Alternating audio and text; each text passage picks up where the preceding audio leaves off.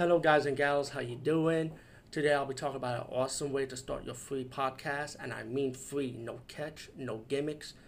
It's totally free, easy to edit, easy to record, and easy to promote and monetize your podcast. It's called Anchor.fm, and I highly recommend you guys and gals check it out and start your own podcast and let your voice be heard.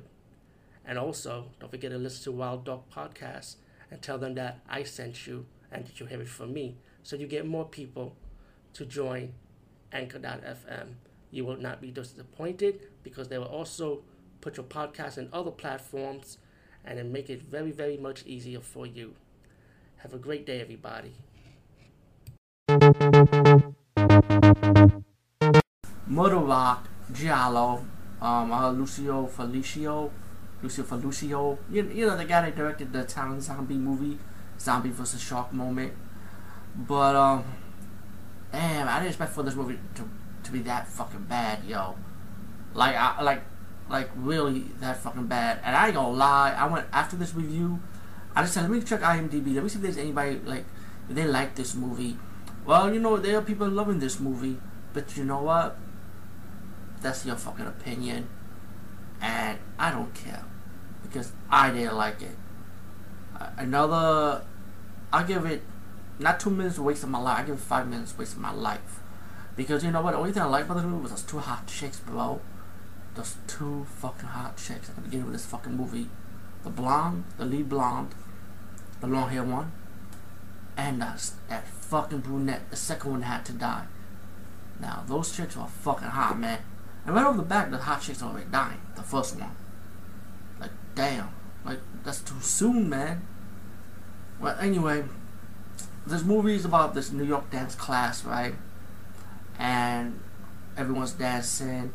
You find from the management team behind in the office, they want like 3 people. You got the school teacher, she gets kind of mad about it. Like, you know, it's 2 weeks like earlier for the show. And as the movie progresses, you get these beautiful girls dying one by one by a mysterious needle. Yeah, on the bottom of your breast. That's how they die. But they get the chloroform, put them to sleep before they die. You know, and you know, the moment is like this. It's like there's no suspense, no thriller. You know, like most of these giallo movies, and a lot of them I talk about, always have something for it. You know, but mainly all of them do have thriller and suspense, and that's what makes a good giallo.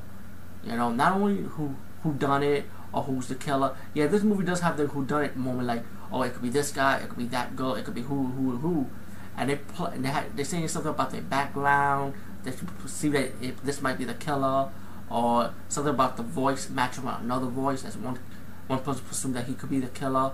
You know, you got this police guy trying to investigate, like, who's the killer, pretty much.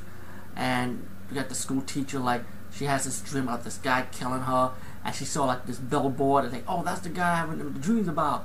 He's the one that killed me in my dreams.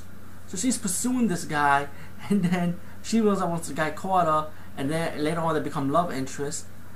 But then you might think he's the killer too. Maybe he is. Who knows? Unless you see this movie. See, I'm gonna be nice. When it comes to piece of shit cinema, I always spoil the ending. For this movie, and to show my respect to Lucio, the director, or Felicio, you know, I can't say these names right, but you know what? Besides this movie, movies before this one, or maybe after this one, I enjoy. You know, so I'm gonna be nice and not spoil the ending. Okay, I'm gonna be nice. See how nice I am, people? I'm not that much evil, you know. But anyway, then you get one scene when you think this person is the killer, and they're making it like somewhat obvious, and then you realize when it gets towards the end, oh wait a minute, it's not the killer, you know. And the death scenes are simple. The death scenes are pretty much the needle underneath the woman's breast, because it's mostly women dying, and that's your typical death scene. I love the 80s soundtrack for this movie, of course, without a doubt. Who doesn't love the 80s, man? You gotta love the fucking 80s, you know. The women are hot. But the motive of the killer was kind of silly to me. It was weak.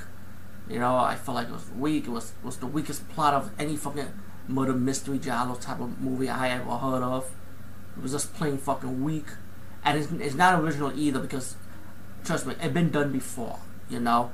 Anyway, Murder Rock, anyway, I wrote this one on Netflix, so it wasn't that bad to rent on Netflix, but there is a 2-disc edition. Yes, there is a 2-disc edition for this movie. The quality of this movie sucks. Definitely the quality sucks. See little specks like my fucking video blog reviews here right now. But anyway, Murder Rock, like I said, you can rent it, see it on YouTube, you can watch it for free or whatever. If you want to buy it, it's your money, not mine. Peace, guys. See you later.